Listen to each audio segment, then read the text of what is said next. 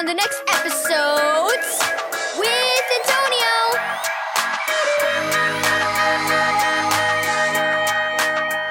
Thank you, Keys for Kids Ministries, for this daily devotional. Feeding the birds. Read 1 Corinthians 9, verse 19 through 23. Grandma, why do you have so many different kinds of bird feeders? Kenneth asked as he and his grandmother filled the bird feeders in her yard. Wouldn't one be enough?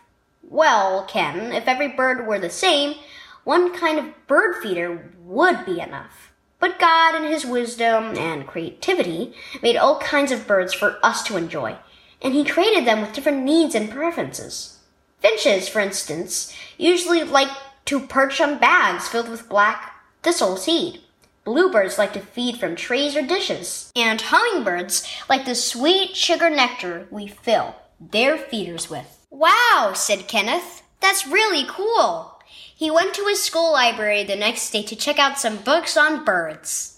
Later that week, Kenneth and his grandmother discussed the pastor's sermon on their way home from church. What did he mean when he said we need to tailor the gospel to meet our neighbors' needs? Kenneth asked. Well, remember when we were filling the bird feeders and talked about each bird's needs? Asked Grandma.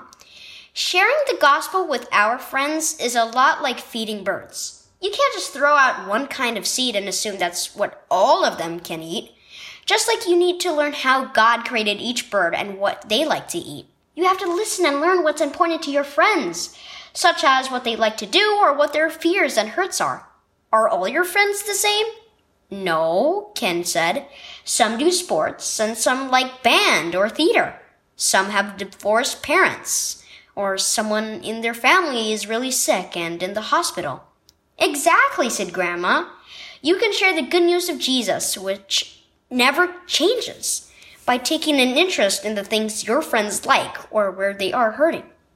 Remember how Jesus often taught in parables? He shared God's truth through stories about farmers, housewives, and shepherds, because that was what people knew. I get it, Kenneth said. Tomorrow I'm going to tell my friend who's feeling lonely that Jesus wants to be his friend forever. Good for you, Ken.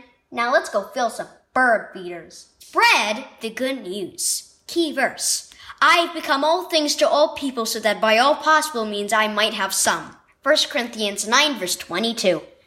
How can you share the gospel with your friends? Even though the good news of Jesus never changes, the way you share it might. Do you have a friend who likes sports? Tell them Jesus is the best coach they could ever have. Do you know someone who's going through a hard time?